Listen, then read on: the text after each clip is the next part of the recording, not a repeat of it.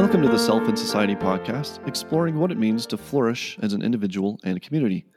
This is your host, Ari Armstrong. Music by Jordan Smith, see jsclassical.com. Please join my email list for updates or help support the show financially at ariarmstrong.com. Our guest today is Stephen Horwitz, the Distinguished Professor of Free Enterprise in the Department of Economics in the Miller College of Business at Ball State University in Muncie, Indiana. He is also the author of the 2015 book, Hayek's Modern Family, Classical Liberalism and the Evolution of Social Institutions, which is the main topic of today's conversation. So welcome to the show, Professor Horwitz. Thank you, Ari. I'm very happy to be here. And I was just about to tell you that I'm working from home, so you might hear my dog. Just to start us off, for listeners who may have been living in Iraq, give us a thumbnail version of who is Friedrich Hayek and what is the Austrian School of Economics? Oh, the thumbnail version of both. Okay. Friedrich Hayek was a Nobel Prize-winning economist. He was born in 1899. He studied in Vienna, was a student of Ludwig von Mises, not in a formal sense, but certainly in the sense of learned a lot from him. Hayek, from there, spent some time in the United States, spent some time, again, back in Europe, and then ended up back in the United States in the 1950s. Hayek's main contributions or sort of rise to fame in the 1920s and 30s was over the two great debates in social science of that era. One was the debate with Keynes, which many people know about, and certainly the hip-hop videos have popularized. And so on the macroeconomic side, debating Keynes and debating what was going on with the Great Depression and so on was important. But he was also very much involved in the socialist calculation debate with a number of socialist thinkers of the time, and Hayek and Mises and others trying to establish the claim that rational calculation under socialism wasn't possible. Interestingly, Hayek was perceived to have lost both of those debates, kind of went into obscurity for a while, and then was still writing and published arguably some of his best stuff in the 1940s and the Constitution of Liberty in 1960. And then he wins the Nobel Prize in 1974, and suddenly there is this burst of interest in his work. And that's kind of where it hooks up with the Austrian School of Economics. The Austrian School was founded really in 1871 by the economist Karl Menger in his book, The Principles of Economics. It took 20, 30 years before people recognized it as a kind of distinct approach to economics. But by the early 20th century, there was a clear Austrian school. The Austrian school was known for subjectivism in value, for thinking at the margin, both of which, at least to some significant degree, are part of economics today. And then also into the 1910s and 20s, Mises in particular developed a business cycle theory, and that became part of the Austrian school. And I think what happened is, again, the Austrian perspective was perceived to have lost those debates in the 30s, but Mises's work and Hayek's work in the 30s and 40s resuscitated those ideas. Not just resuscitated, expanded them and made them clearer and better. And really, by the late 1940s, there were very few Austrians, but a more defined Austrian school. And then by 1974, Hayek wins the Nobel Prize. Israel Kirzner publishes his book on competition and entrepreneurship a year before. There's a big conference for young graduate students. All these things come together in the mid-70s and the failure of Keynesian economics. And the Austrian school since then has been on a steady and strong revival. There seems to kind of be a libertarian Hayek and a conservative Hayek, depending on which works people are looking at. Indeed. Where the conservative is focusing more on road to serfdom and the conservative interpretation of spontaneous order, and libertarians focusing more on free market stuff. Does that seem accurate? I think that's fair. And I think it's actually real. I'm not sure it's clear in Hayek which he is, or it can change from, as you say, it can change from issue to issue. I think there's a radical reading of Hayek where Hayek's ideas point beyond, Hayek's sort of thought points beyond Hayek's own sort of policy conclusions. There's one famous story about this that might be interesting. In the 80s, one of his last visits to the United States, he was out in California and hanging out with a group of then sort of graduate students, mostly economists, but names you'd all recognize now. They're chatting with him, and someone asked about anarchism. And Hayek's answer was something like this. He said, look, I'm an old man. I can't think about anarchism. I've been brought up in a certain sort of way that the state, classical liberalism and the state and all that. He says, but if I were a young man today, if I were a young man today, I would find those ideas really fascinating. And I think there's a radical anarchistic Hayek that's in Hayek, but there is also a more conservative one. Hayek's emphasis on tradition, for example, I think you have to read really, really carefully. Well, I wanted to ask you a question about spontaneous order, so This is a good time for that. So there seems to be, to my mind, a tension here because libertarians want to praise spontaneous orders and point to the virtues of those. But I think there's a real sense in which all government institutions can be described as this sort of spontaneous order. And you can almost interpret public choice to be saying that. And so it seems like to describe some sorts of spontaneous orders as good and some as bad, you need some sort of normative foundation there. Yeah, this is the heart of the matter with respect to spontaneous order. I think a couple comments I'd make. What spontaneous order says is that people pursuing their self-interest under the right set of institutions will produce social benefits. I mean, that's a very unintended social benefits. That's a very simple definition. And we can come up with all kinds of examples of where the consequences are bad and unintended, right? And do we want to call those spontaneous orders? Probably. Do we want to say they're negative? Yes. And so we need, as you say, we need some way of identifying the consequences as being bad. What is it about? So, just off the top of my head, right, you could say that the political process producing larger and more powerful government is bad because governments don't do as well as markets do at responding to error and helping people know they've made mistakes and figuring out what the right direction to go in is to correct those mistakes. So if you take that as your kind of, I don't know if you want to call that a normative standard, but if you want to say that's what good institutions should do, is to be able to detect error, provide actors with information and incentives to correct it, then it may be that other kinds of not markets do that well. Non-market spontaneous orders may not do that as well, and that becomes a ground for saying, well, maybe they're not. Those consequences aren't as positive. Do we still want to call them spontaneous orders? That's an interesting question. My friend Virgil Storr has done some interesting work on sort of how riots evolve and things like that, where you're looking at very negative spontaneous orders. Well, let me just bring in an example from Colorado right now. So right now, Democrats control our state government. Yep. But Republicans are running a bill to limit adoption by gay couples, which to my mind is crazy. Yeah. But I think conservatives would want to pull this spontaneous order card and say, well, look, this male-female marriage was the norm for most of human civilization, and this is what's developed, and so therefore this is how we should just basically keep doing things. Yeah. But that's not at all what you're trying. Yeah, no, right. You and I think that's a dumb way to do it. And I think this is, as we talk about Hayek, this is where it gets tricky because that on one reading, right? Okay, tradition, right? Hayek, but Hayek respects but does not revere tradition, and so the default position I think for a Hayekian is to think that tradition has important knowledge in it, and we should look to tradition first. But that doesn't mean we have to bow down, right? And even Hayek says this.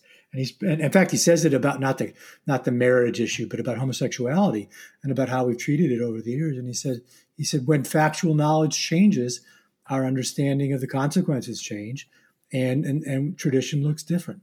And so, traditions were there often because of perceptions of harm that were being caused. And, today with the adoption issue and all that, right? All you have to do is look at the data and say there's no harm there, right? And if there's no harm there, the old tradition was misplaced or misunderstood, or something fundamental's changed in the 21st century compared to the 18th or 17th that has made this possible and non-damaging in a way it wouldn't have been a few hundred years ago. Well, there's something interesting about the timing of your book at 2015, in that it was kind of right in the middle of the huge debate over gay marriage. Well, so I'll tell you, we have we have Pete Buttigieg running for president fairly successfully, and that's just amazing how fast that turned around. It is. The proofs for the book arrived the day of the Obergefell decision, which I thought was so poetic, right? And especially, and this is sort of my second point, I've been teaching this family stuff for a long, long time, and sort of arguing with one degree or another of force for same-sex marriage, really since the late 90s. And to be honest, I didn't think I would see it this quickly. I knew it would happen, but I didn't think I'd see it this quickly. And I think the speed of that turnaround is fascinating, and ought to give lots of social scientists a lot of data to look at and ideas to look at as they think about dissertations and other things. What turned that so quickly? I think I would say two things. One, by 2015, almost everybody had a gay or lesbian relative or close friend who was in a long-term relationship, who you looked at and said, why? Well, why do we exclude them? I mean, they've been together longer than half the family has, right? On what grounds do we exclude them? I know them; they love each other. All the things we think of with marriage are there. And I, sort of relatedly, I think the other part is the sort of equality argument. And I think for young people, for whom homosexuality was simply a non-issue in general, right? And now you're saying treat them the same as heterosexuals. I think that was a very convincing argument, and it just took a certain age cohort to kind of come to the place where they were voting and involved to really flip that quickly. I mean, even Republican college students majority favored same-sex marriage. Same-sex marriage had more support among the public than did interracial marriage in 1967 when Loving was decided. Well, I had a couple of more general questions before we get into the family more deeply. Sure. So first of all, you start out with discussing some of the basic terms. So I was wondering we've talked a little bit about this. Could you give a bit more of the distinctions you see between conservatism, classical liberalism, libertarianism, and then this newfangled term, which I confess to find mysterious, neoliberalism? Hey, all right. Well, let's take the easy sort of distinction first. Sort of classical liberalism and libertarianism. To me, libertarianism is a subset of classical liberalism. It is, and I think, by the way, at its best, that's what libertarianism is. It is an offshoot, a growth, an evolution of those classical liberal ideas that we date back, to the 17th, 18th century, if not farther, to Locke, to people like that, but certainly to later thinkers who developed the idea of sort of limited government, rule of law, separation of powers. I mean, all the things we think of that sort of are the foundations of modern liberalism in the United States and other places. And so the people who had those beliefs, and in particular had a strong belief in the power of the market, I think we now call classical liberals. Libertarians are the 20th century, 21st century now, version of that, more radical, again, at its best, more radical, more skeptical of institutions of power in a bunch of ways, but still within that tradition, still recognizing the need for governance, the need for some form of the rule of law, and the best libertarian thinkers now, I think, are ones who sort of bounce libertarianism off that classical liberalism. So there's those two. Now, if we can, conservatism and neoliberalism. Conservatism lacks a certain confidence and faith, for lack of a better term, in the spontaneous ordering of culture. For conservatives, they seem to think that one can have a market economy, but a quote unquote traditional culture. And I think there's a couple problems with that. One of which is traditional culture is a very fraught term. Whose traditions, whose culture, all those sorts of things. And secondly, as I argue in the book, you can't have a dynamic, growing market economy and expect the culture to stay the same. Markets and economic change have worked dialectically with the culture. My friend Chris Ciabarra will be thrilled to hear me use that word, but they do. And so when economic change happens, and we've seen this in the 20th century, when economic change happens, you can't stop the culture from changing. The culture is going to change.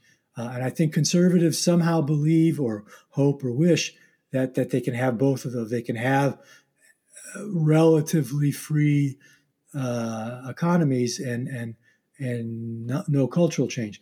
And I think often what happens is, and I think this is one way of interpreting the Trump phenomenon, is that when you realize you can't have both of those things and the culture is more important to you, well, guess what? There goes the free market.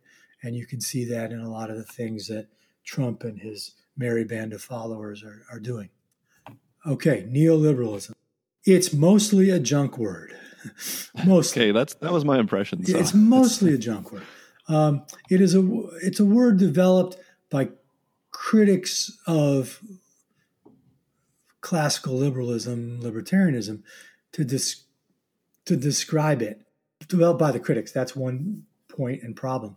But more importantly, it doesn't seem to know what it wants or what it is. For some people, neoliberalism is basically libertarianism. For other people, neoliberalism is the sort of rule of the elite. In that world, Hillary Clinton is the classic neoliberal, right? The sort of Western educated American liberal elite. For other people, neoliberalism is a mindset that does everything according to rational calculation of the marketplace and profit and all these sorts of things. So you just never know what the user means. And I frankly wish people would come up with another more precise word.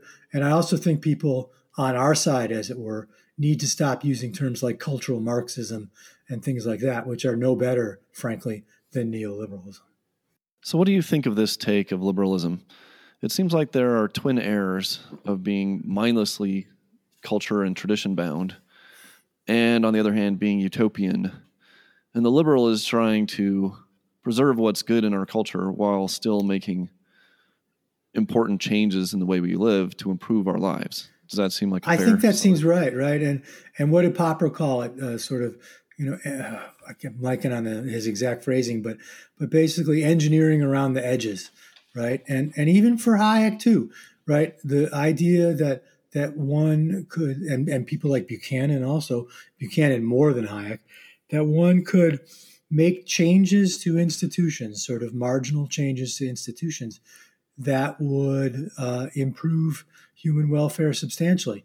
If you can find ways to change institutions so that they perform even better, right, at providing that information and incentives to help people learn about their mistakes and so on, all to the better. And the best kind of examples there are how we shouldn't hold property rights as kind of once and for all.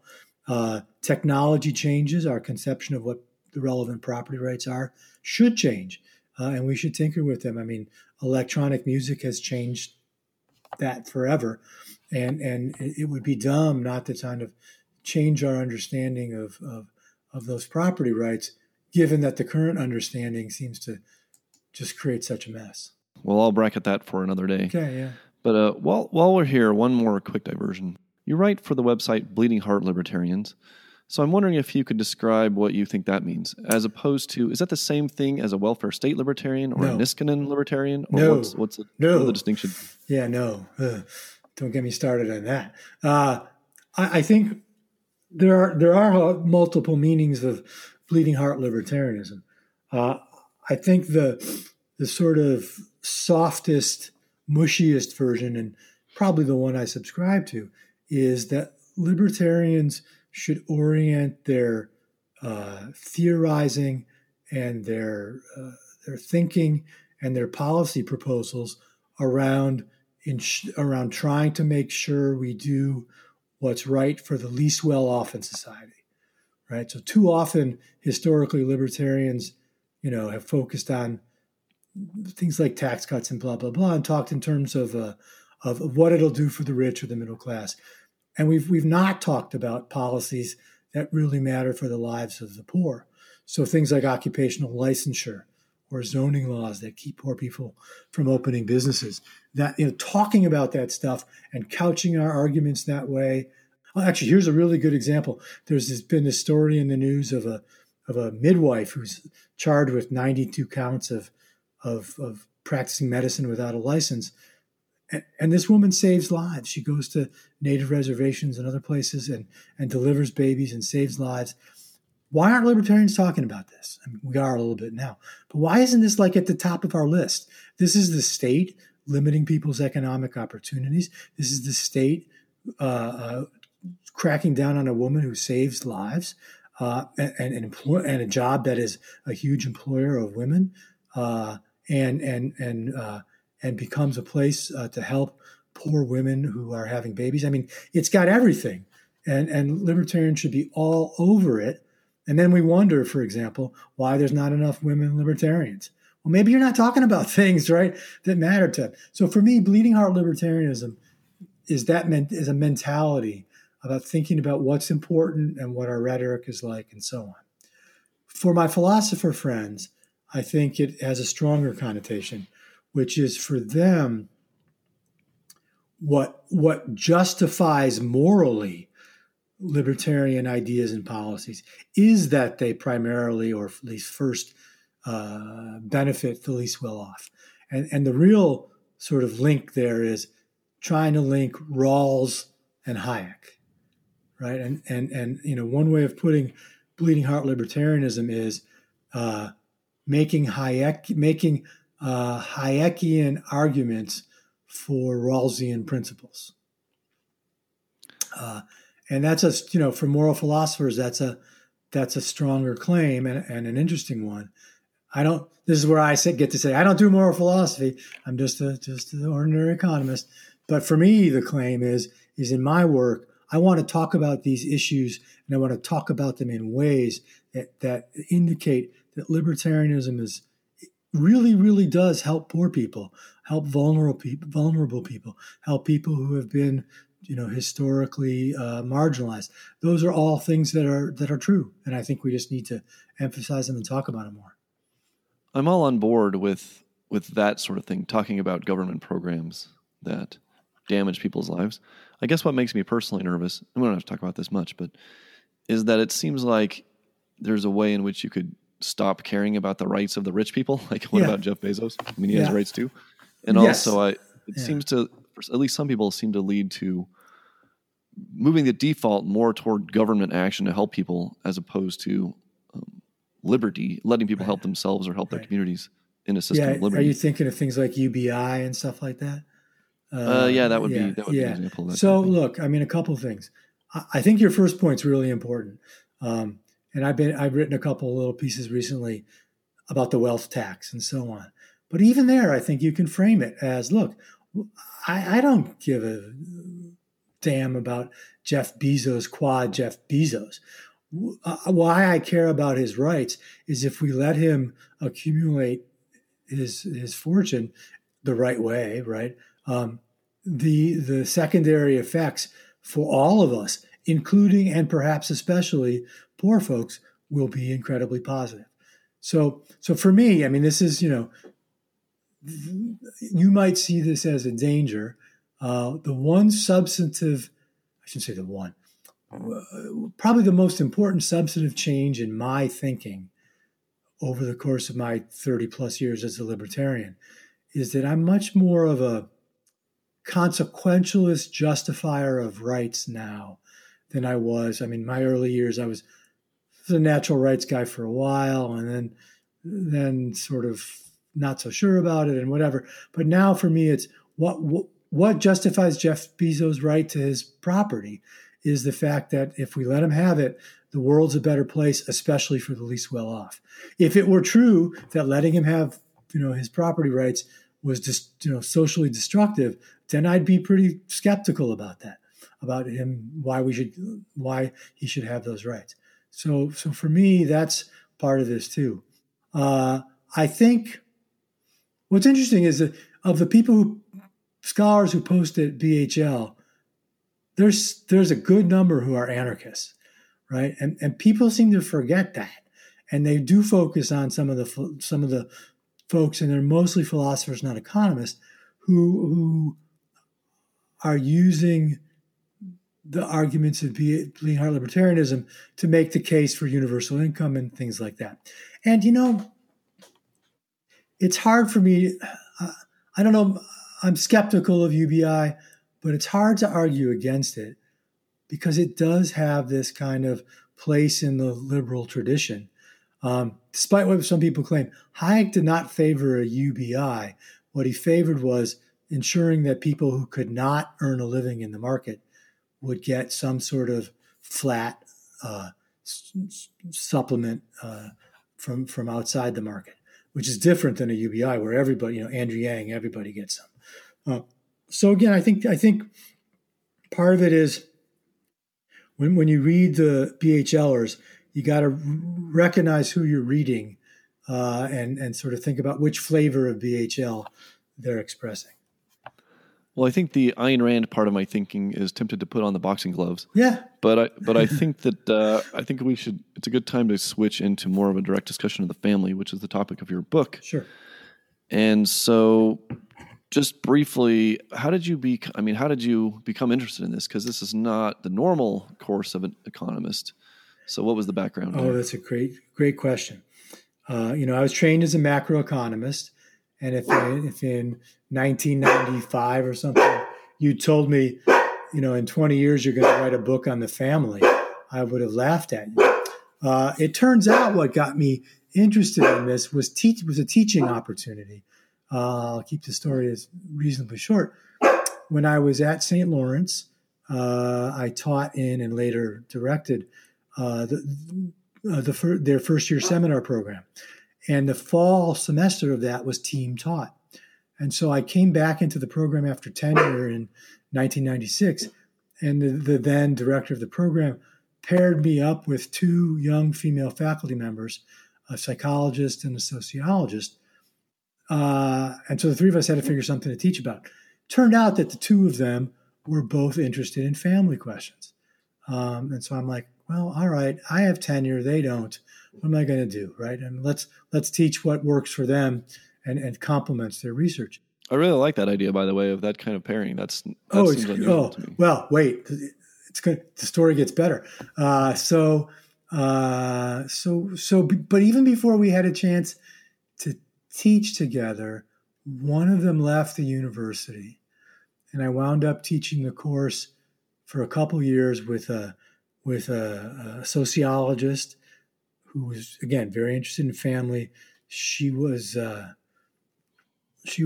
kind of the archetype lefty sociologist, but we got along great, and we taught together, and I learned a ton. She brought readings that who knew, right? And we taught with a literature guy one year, and then just the two of us another year. So it's going to be the two of us again. And then the director said, well, I think I have a third for you, another psychologist who replaced the other psychologist who left. And so the three of us were going to teach together. But then the sociologist left the university. So it was me and the psychologist, which turned out to be the greatest sort of stroke of luck ever. That faculty member is now one of my best friends in the world. We taught together. We taught a course on the evolution of the American family together 6 or 7 times. We taught a senior seminar on the economics and psychology of the family together. So we clicked both as friends and as teaching partners. And she brought me that book couldn't have been written without her. She brought to me a bunch of readings and a whole sort of slate of knowledge that I wouldn't have known. Interestingly, one of our first meetings, she said, we were thinking about the spring, which is sort of more applied and policy oriented. And she looks at me and says, why don't we have them read John Stuart Mill on Liberty and think about the relationship between the state and the individual as a way to think about the state and the family. And I'm like, oh, I can do that. Yeah, sure. Nothing wrong with that. So it was, all of those things just got me thinking about it. And as we were going through this class, all I could keep thinking about was, wow, there's a Hayekian story to be told here. And frankly, a sort of libertarian story to be told here that nobody has told before. And I need the time to write it up, because there's without question, there's a book here. And as you say, the number of books on the family written by libertarians until mine was pretty much 3, and then one that came out about the same time, right? So there were 3, really just 3 that were sort of there already. So this was a niche filler too. So one thing you write is, the challenge of building a society is learning to trust strangers. So that leads into, what is the role of the family in that? And is that the essential role of the family, or what are the essential roles of the family? I'm not sure that's the essential role of the family. What I do think that's an essential role of social institutions, right? When you stop and think about how often every day we put our trust in strangers. Look, as you know, as Ari knows, I just got out of the hospital yesterday after 5 days.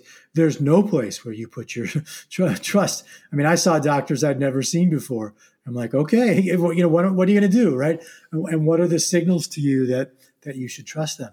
But, you let the repair guy in your house. Why do you let the repair guy in your house? You've never met this guy before.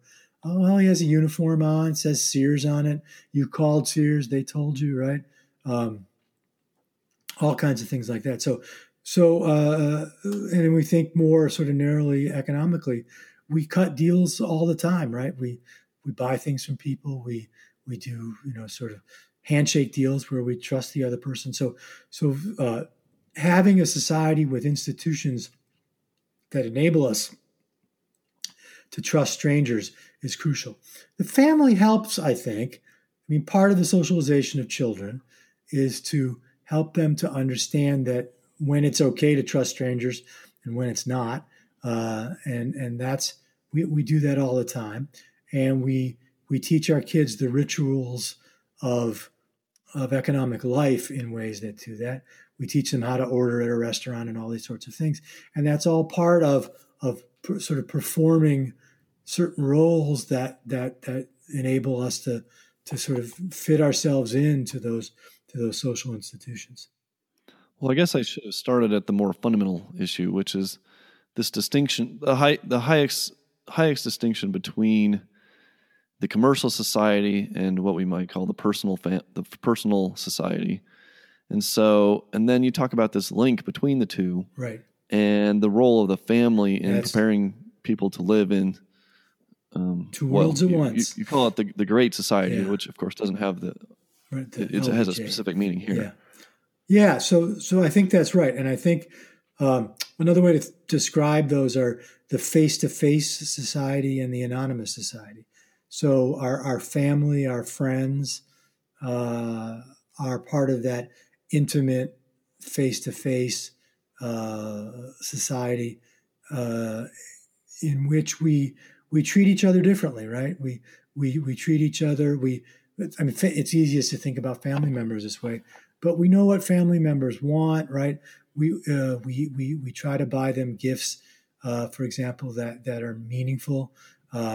That's why buying family members or giving family members cash as a gift, especially a loved one, cash as a gift, is sometimes seen as kind of tacky, which is that's that's a sign of anonymity, right? When you give cash, it's what you do to people you don't know as well, right? Like the house cleaners or whatever. But to give an intimate friend or an intimate family member cash sort of says it sours feeling because you're supposed to know me better than that, right? You're supposed to be able to know what it is that I want. My wife is an exceptionally great gift giver, and she has a knack for knowing what it is that people want, and that's part of that world, and we spend a lot of time in that world where we treat each other as sort of altruistically, where we treat each other as humans did for centuries, right before mass civilization, and and then we go out. We go out in the world and we work. We go out in the world and we buy and sell things.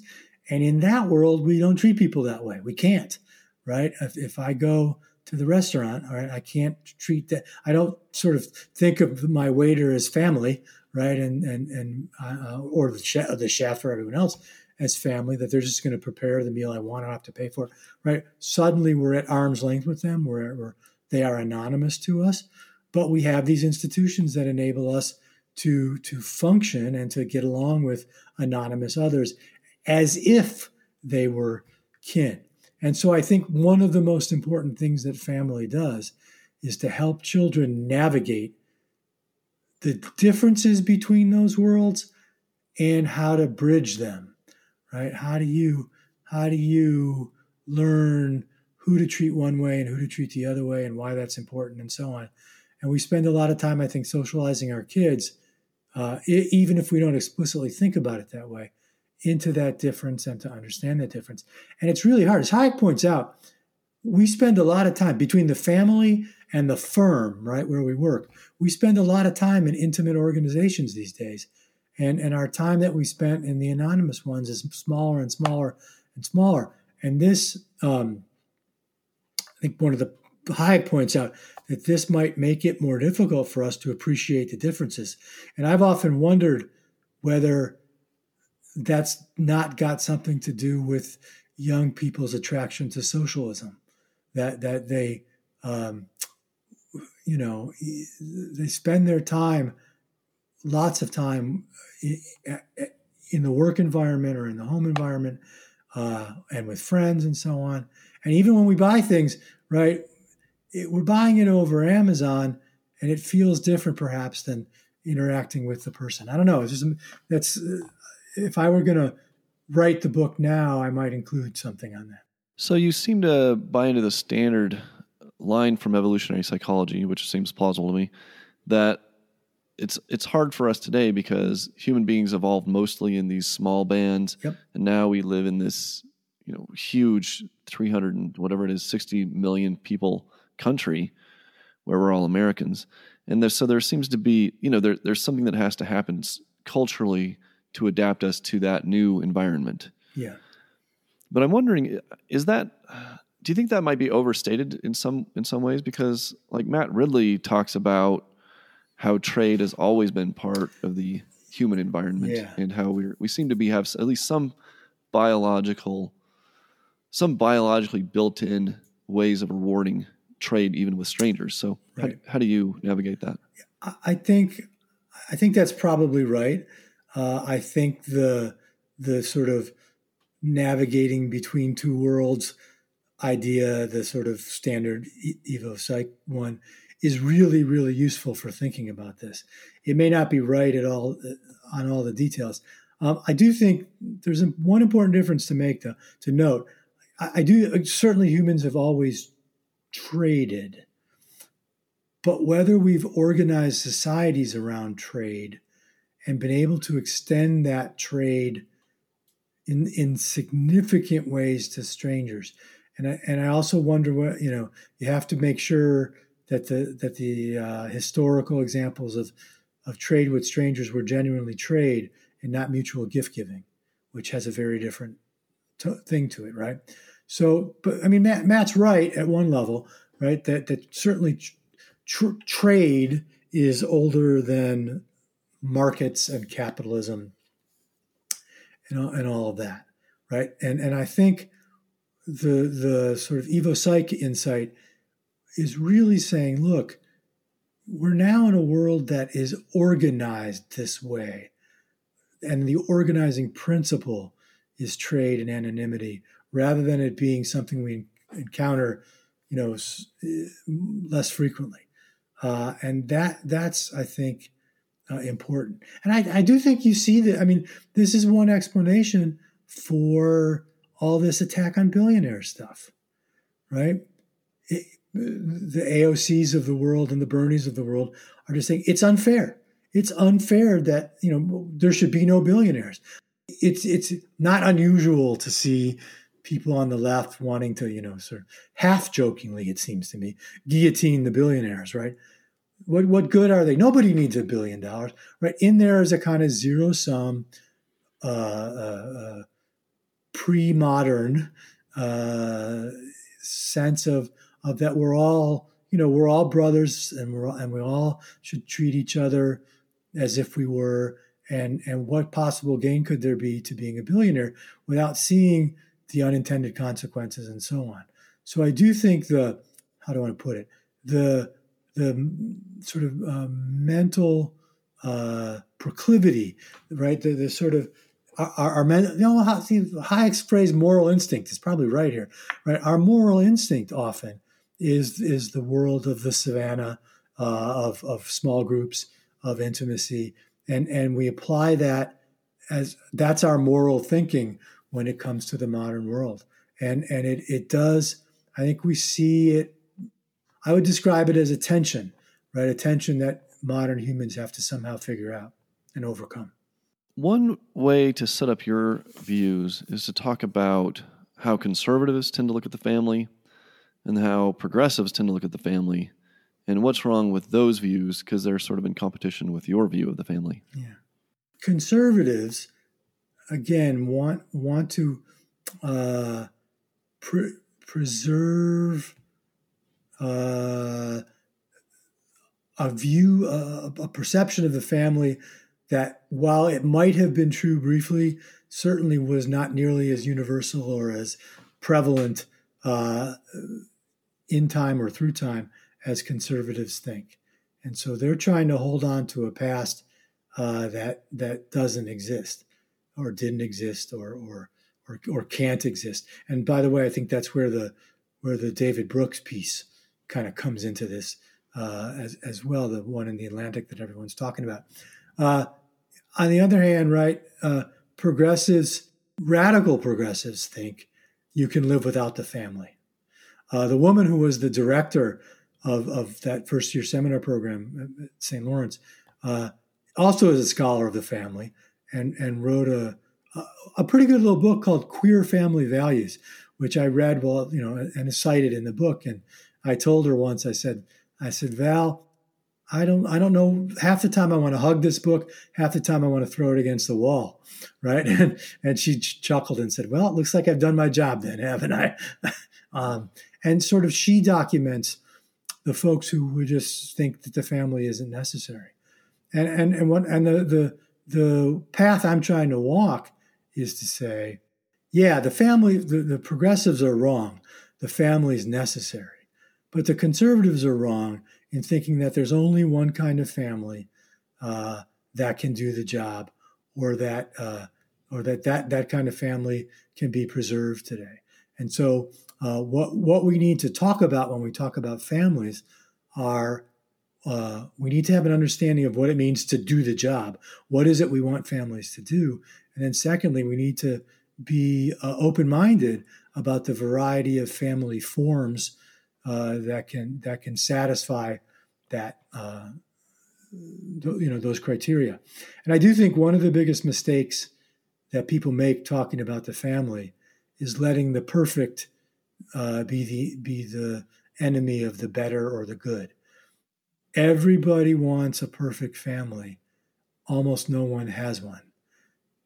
Raising kids, getting them out the door, having a family in that sense is much more like pass-fail than A, B, C, D, E, F. It's okay to make trade-offs that, give you that would grade you as a B parent, right, or a B family. If that's in your circumstances, if that's what you have to do to make sure your kids reach adulthood and are productive members of society. I think too many conservatives think that any kind of trade-off there is a problem.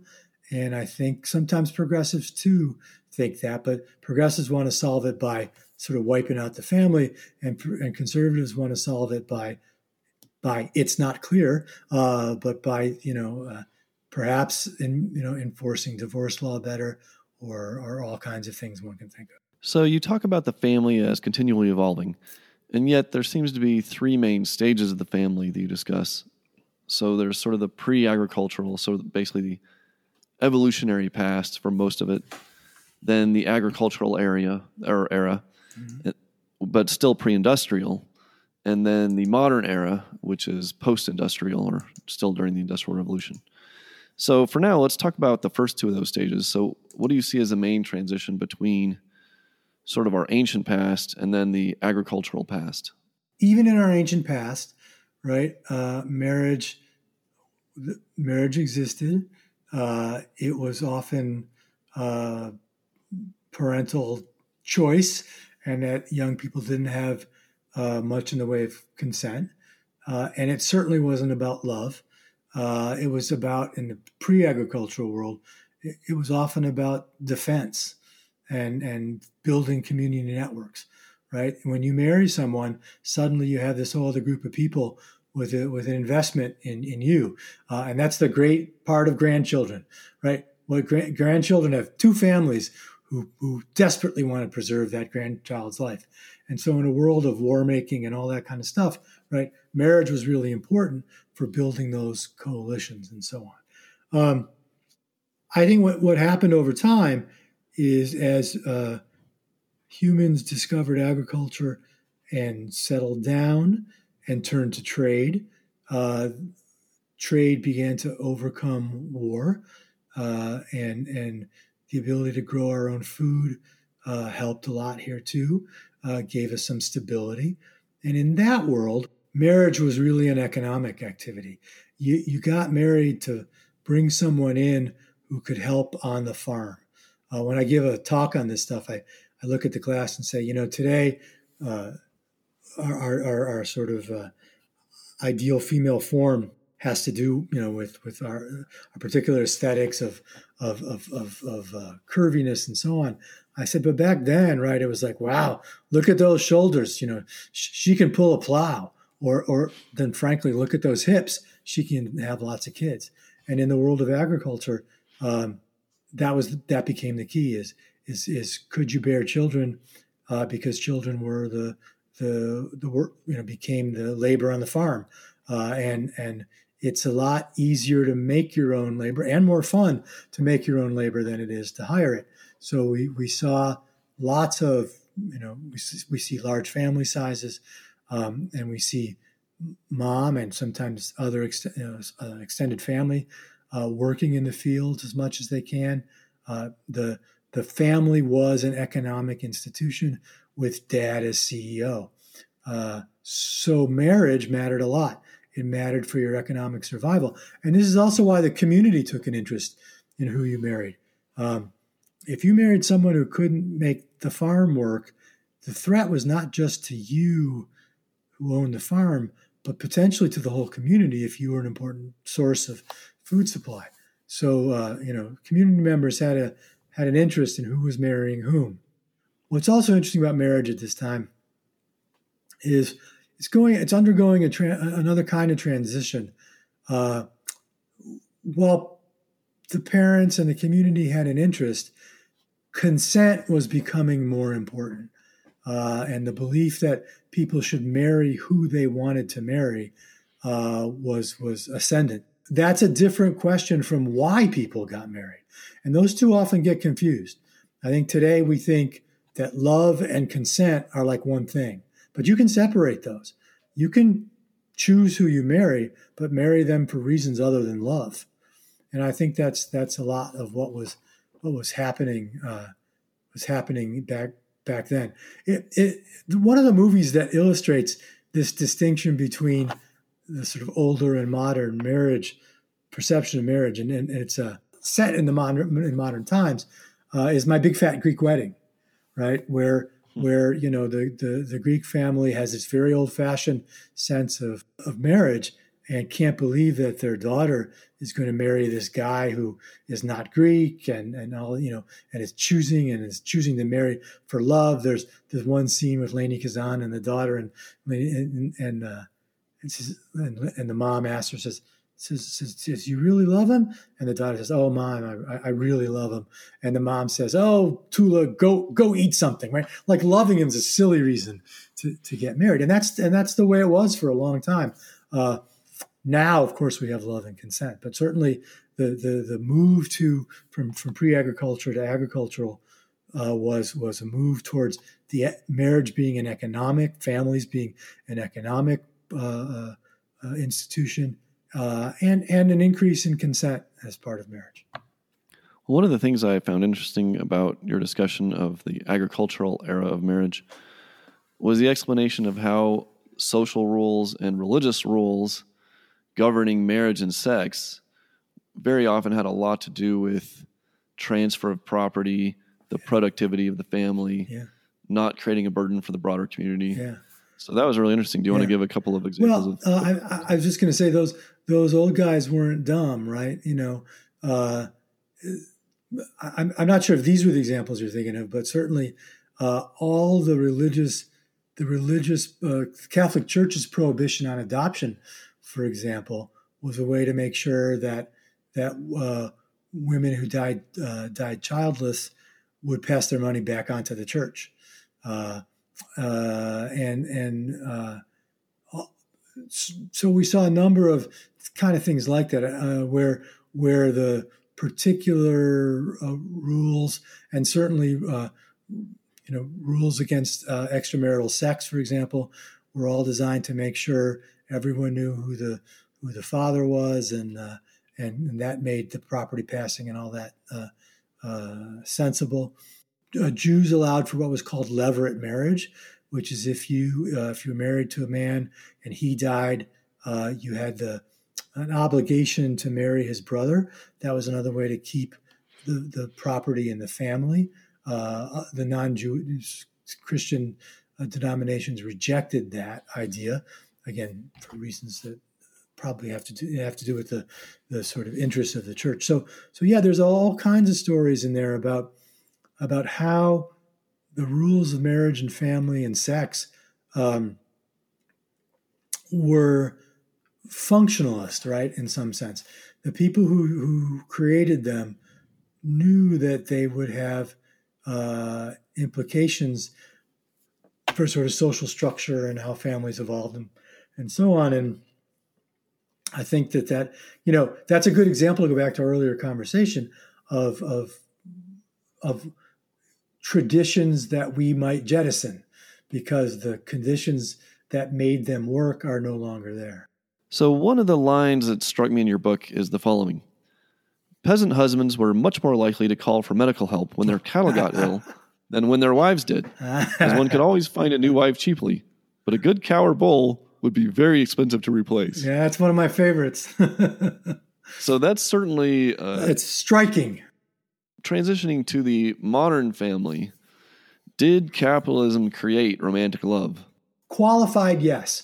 Right? I mean, I would just, the way I would phrase it is, capitalism made it possible to marry for love and for that to be successful for the first time in human history. That's the way I think I would put it. I mean, the emotion of love and romantic love existed pre-capitalism, but it always existed externally to marriage, right? The woman you were married to was not the woman you were romantically in love with. And you can look at Shakespeare plays and all these other examples, right, of men who were clearly what we would today recognize as in romantic love with women who were not their wives. Loving your spouse was a consequence of marrying them, not the reason. And if I can do another movie here, Fiddler on the Roof has a scene where the wife is asked, do you love him, her husband? And she says, I've learned to love him, right? And that's really an interesting response, isn't it? That you're married for 25 years, and over 25 years, you share all of these things. You share the kids and the trials and the tribulations, and you take care of each other. And, you might not have known the person when you married them, but now you recognize that they're caring for you, and you come to love them. I think that's the older model. The newer model was, no, love is the reason you marry someone. And in some sense, we had to be able to afford it, for lack of a better term. Once the family was no longer centrally the production unit, when people, mostly men, but not always, went out to work, and where the household was not the major, at least, site of income earning, suddenly everything looks different. You don't have to marry a woman who can push a plow, and she doesn't have to marry a man who's got great tracts of land or whatever, right? It has all kinds of fields. That's not important anymore. You can get to know the person, and you can decide, I like spending time with this person, and go from there. Children suddenly look different. They're no longer economic assets. They are transitioning to economic liabilities. And one of the most, universal demographic facts is that industrialization and urbanization reduce family size. And so, you don't have to go throw condoms at people to get them to have fewer kids. You just have to make them richer. And we saw in the industrializing world, family size begin to drop. And this also enabled parents to invest more in the children they had. This is Gary Becker's sort of, fewer but better kids, and do things like educate them and keep them out of the workforce until they were 15 or 16 or whatever it might be. I mean, you couldn't, in a time before that, you couldn't afford your kids to not be producing. But when dad's earning enough at the factory, you can do this. And originally, of course, early on, it was dad and mom working the factory and the kids working the factory. But rising wages brought the kids home, then mom home, and enabled dad to support that family mostly by himself. And so this also brings on this whole new age of kids, where we treat kids, we sort of shelter them from the external world. We build this world for them inside the household, and then we also get out of this sort of Victorian look at motherhood, and the sort of ideal of femininity as being connected to the house and taking care of the house, where masculinity and men are out there in public sight economically and politically. And so, by the late 1900s, early 20th century, we begin to see a lot of these gender splits that have plagued us since. By the time we get into the industrial type marriage, and it's marriage for love, there's nothing you wouldn't do for your spouse. And I should note also that was associated with a decline in domestic violence. A couple of ways to think about it. The big one being, if you had publicly proclaimed your love for someone and then started mistreating them, the ability of the community and the public to call you on that was greater, right? If the wife was just another farm implement, right? Again, it doesn't justify it, but you can see why the community wouldn't react to it the same way. And so we start to see around this time more depictions in literature and in art of the negativity of mistreating one's wife. Takes a long time for that to, and still ongoing, to really disappear from the culture. But marriage for one of the good things about Marriage for Love is it started us down that road. So I want to now set up the comparison or maybe conflict between your approach to the family and the article that you mentioned earlier by David Brooks in The Atlantic on the family. And I want to just kind of make that a topic for a little while. Yeah. So you write positively of an increase in respect for the individual in the realm of marriage and the family.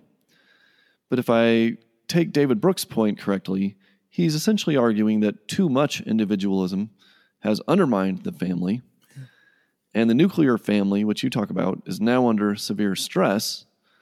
And now what we need are new communal forms of family and government solutions to help support those communal forms of family. So but if you dig down into the details of what you're saying, there seems to be also some important agreements. Yes. So where are the disagreements and where are the agreements, and which side of that is strong, I think? I started reading that article with much trepidation, worried that it was going to be really bad. And it's not. It's actually pretty good. As I told some friends, I don't think he's wrong on many facts. He puts a different spin on them than I would. And so I think he's right to say that the nuclear family, I wouldn't say is under attack or anything, but the nuclear family is finding it much harder to get along in the 21st century for a variety of different reasons. And the one thing I'd say is the same forces of individual choice that created the nuclear family are the ones that are making it more difficult, but they're also the same ones that are enabling people to reconstruct different kinds of families. He cites, in fact, Kath Weston's book, Families We Choose. And that book's from the 1995, I think. But that was about sort of gay and lesbian families in particular, but not just them. And the idea that people were forming families in ways that had never been seen before. And I think we're seeing that. I don't think it's necessarily a bad thing. That was one of my questions. Yeah. I'm wondering if David Brooks has too narrow a view of what a, quote, nuclear family is, because you seem to have a little broader idea of what a nuclear family could be. And I'm not is that even part of it? Yeah, I'm not even sure I like that term, nuclear family. I mean, the term comes from the fact that that in the 50s and 60s and whatever, we reduced the family down to the barest, to the minimum, mom, dad, kids, as opposed to the extended families of years before. So it's not a great term. I think the way of reframing the question is, and Brooks is right, by the way, about one really important thing. That nuclear family was a historical anomaly from about the end of World War II, until sometime in the last, 20, 30 years. It's never been a universal form. It's not right. So I'm glad to see him make that point. The question now is, are the families that people are forming now that are not that, quote, traditional nuclear family capable of fulfilling the functions we expect families to perform? Brooks doesn't have a very clear discussion of what those functions might be. And I think that would be a next step, would be to say, okay, but before we say these other kinds of families that people are creating are bad, and certainly before we say, and here's all the government programs we need to make sure that they're not bad, let's really ask if they're bad, right? I mean, and he, at one point, to my recollection, I read it a few days ago, he does say, yeah, he says, sure, there's some single parent families that do well.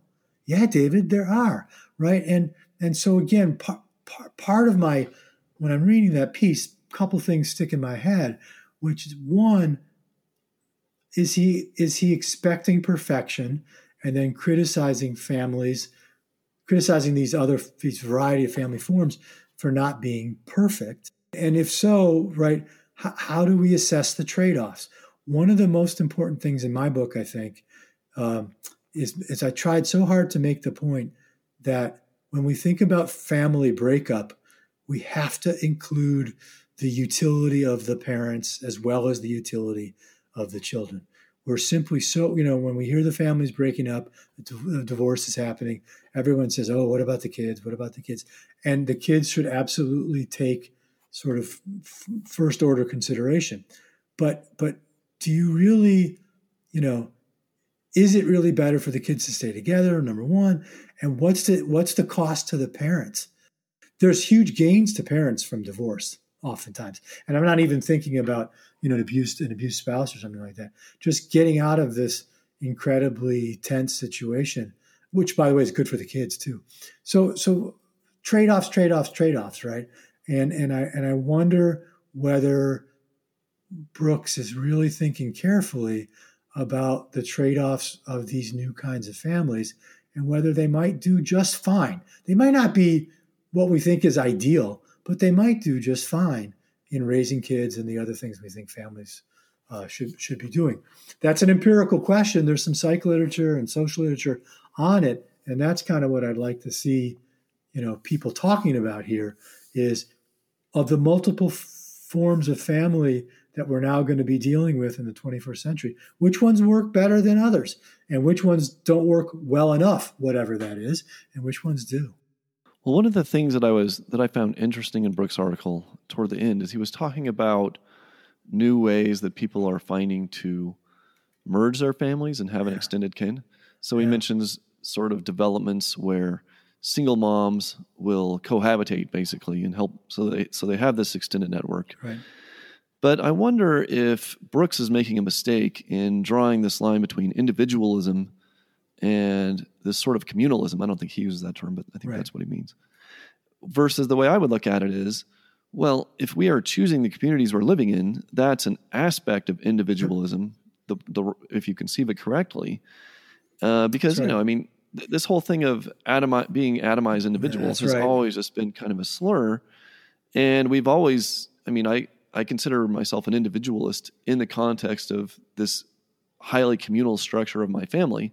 And I don't see why that's fundamentally different if two families lived in the same household or so, which I know people like that. Yeah, I think that's exactly right. Exactly right. And it's, again, that's kind of what earlier I said, the same individual choices that have disrupted the nuclear family are the same individualism, right? That's enabling people to conceive of these interesting solutions. And I think the two single moms living together, I think the building houses that have space for parents.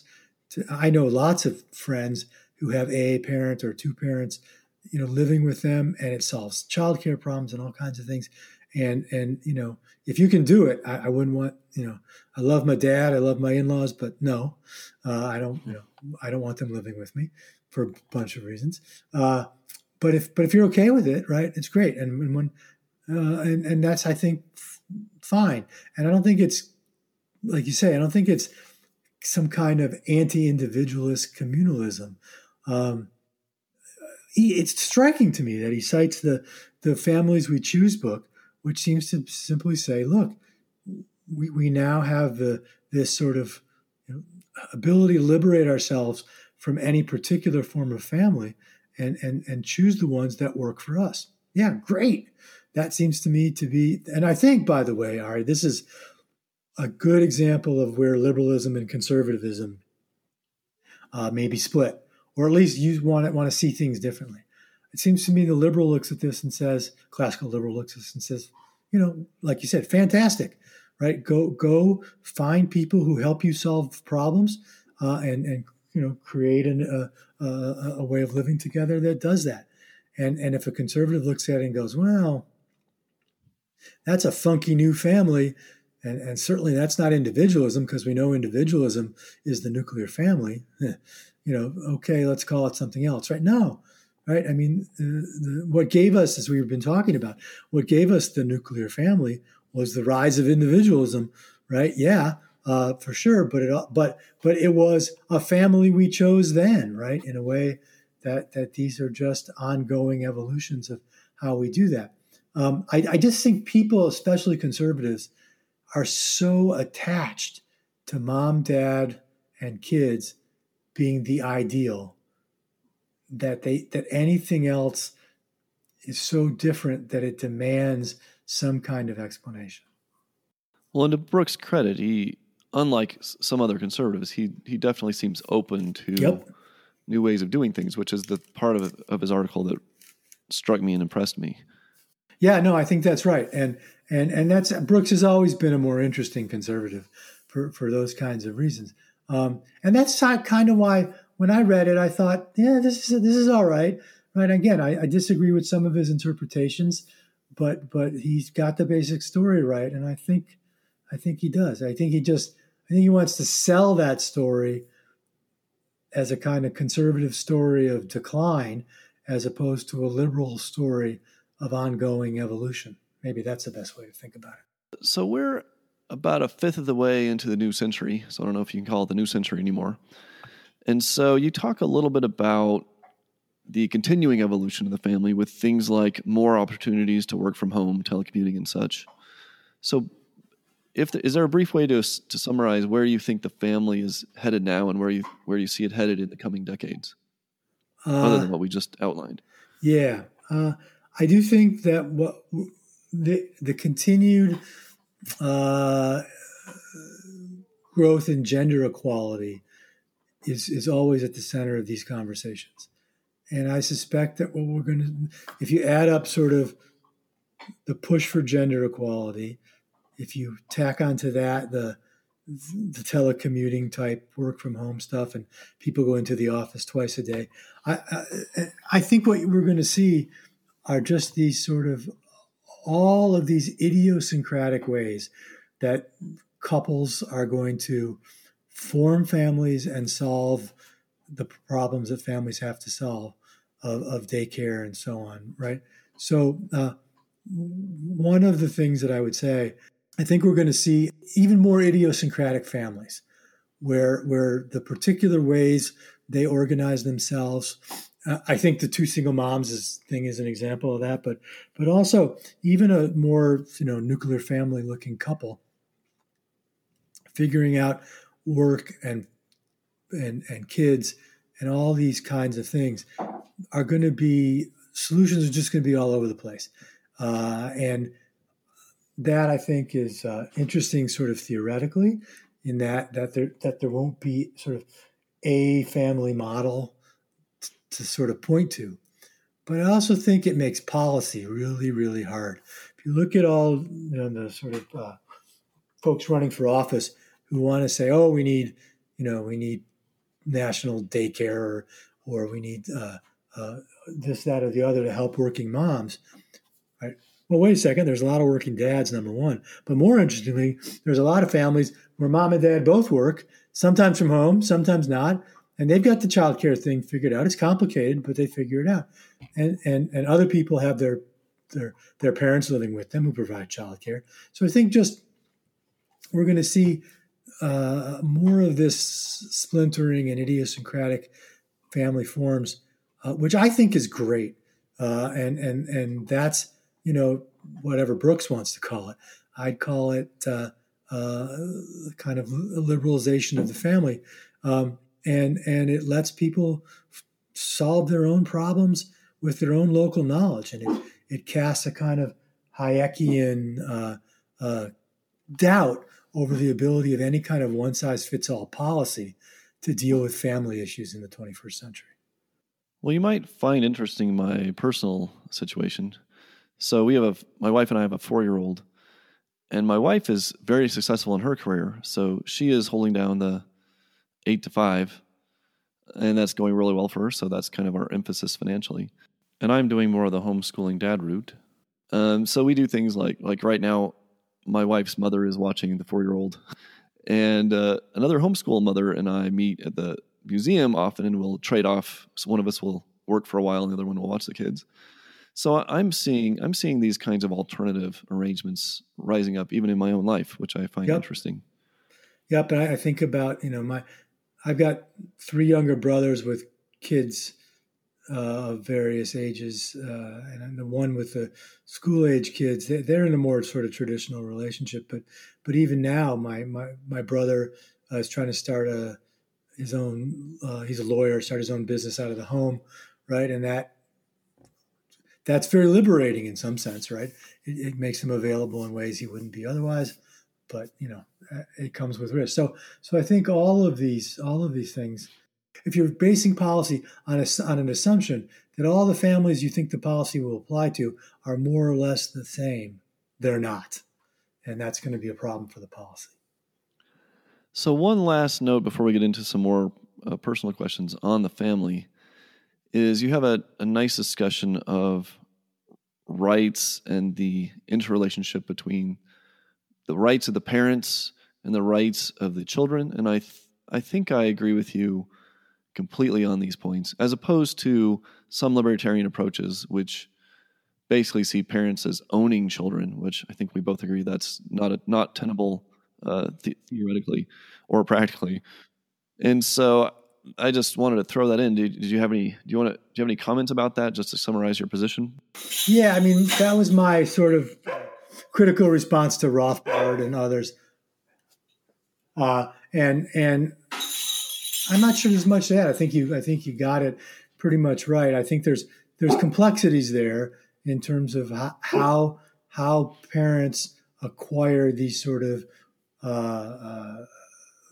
rights and responsibilities towards their children. And I think that's the key to me, which is the act of claiming parenthood over a child gives you certain rights as a parent, but it also imposes upon you certain responsibilities. And I think the Rothbardians, at least Rothbard himself certainly, neglects the responsibility part. And then there are other, more radical libertarians who say it's all children's rights and want to throw out the parental rights part of it. But I think it's important. I guess here's what I'll say. One of the problems in libertarianism is that a couple of our most important thinkers never had kids, and especially Rothbard and Rand. And I think it's reflected in the substance of their beliefs and in the way and then who gets attracted to those beliefs and why. And I think once you've had a child, once you've looked at a vulnerable infant, how you can believe anything but that you have rights over this infant and responsibilities over this child. I don't know how you can see it any other way. But if you've never had that experience, maybe you can. Yeah, it certainly is a unique sort of relationship, this parent-child relationship. It is. And let me make one other point here too. People will say of libertarianism, oh, it can't handle children, right? That it has no theory of kids, and it's a theory about rational adults and blah, blah, blah. And my response to that is, would you please name me one political philosophy that has solved the problem of children? Libertarianism is no different than every other one. Children mess everything up, right? And you just can't, they make political philosophy harder for everyone. So this isn't libertarianism. This is all of us.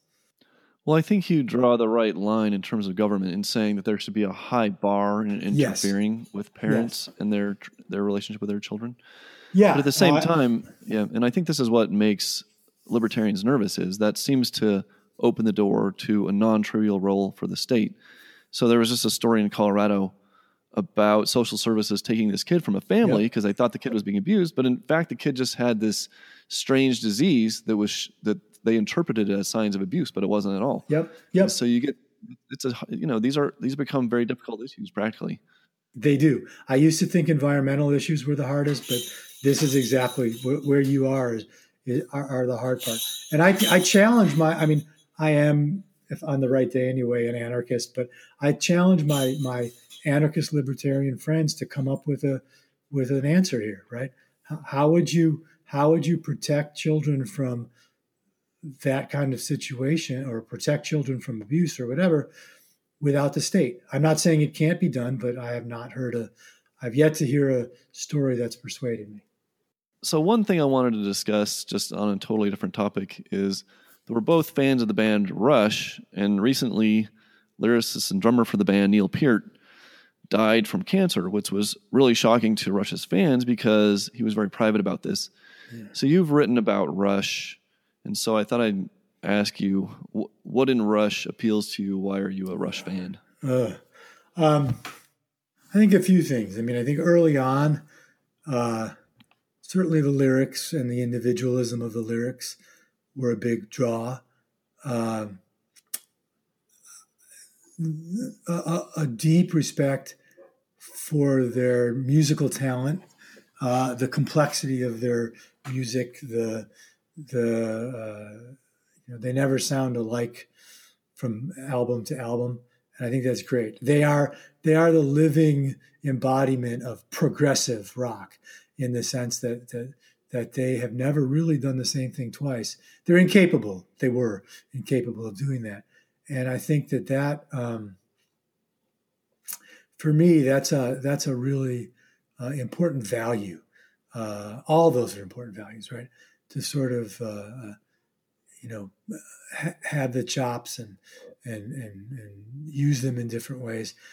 So those are certainly key. But I actually think, and I mean, the music over the years has just been inspirational, and very much the case that their music has been the soundtrack of my life.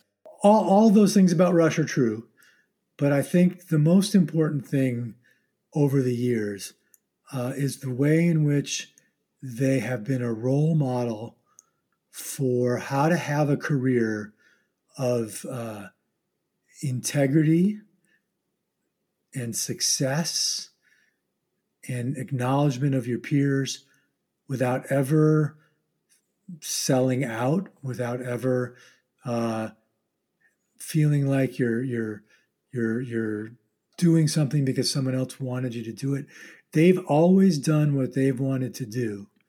As Alex Lifeson once said we're not in the mainstream, but we're walking along the shore, right? So they've always been there, and they've always been around.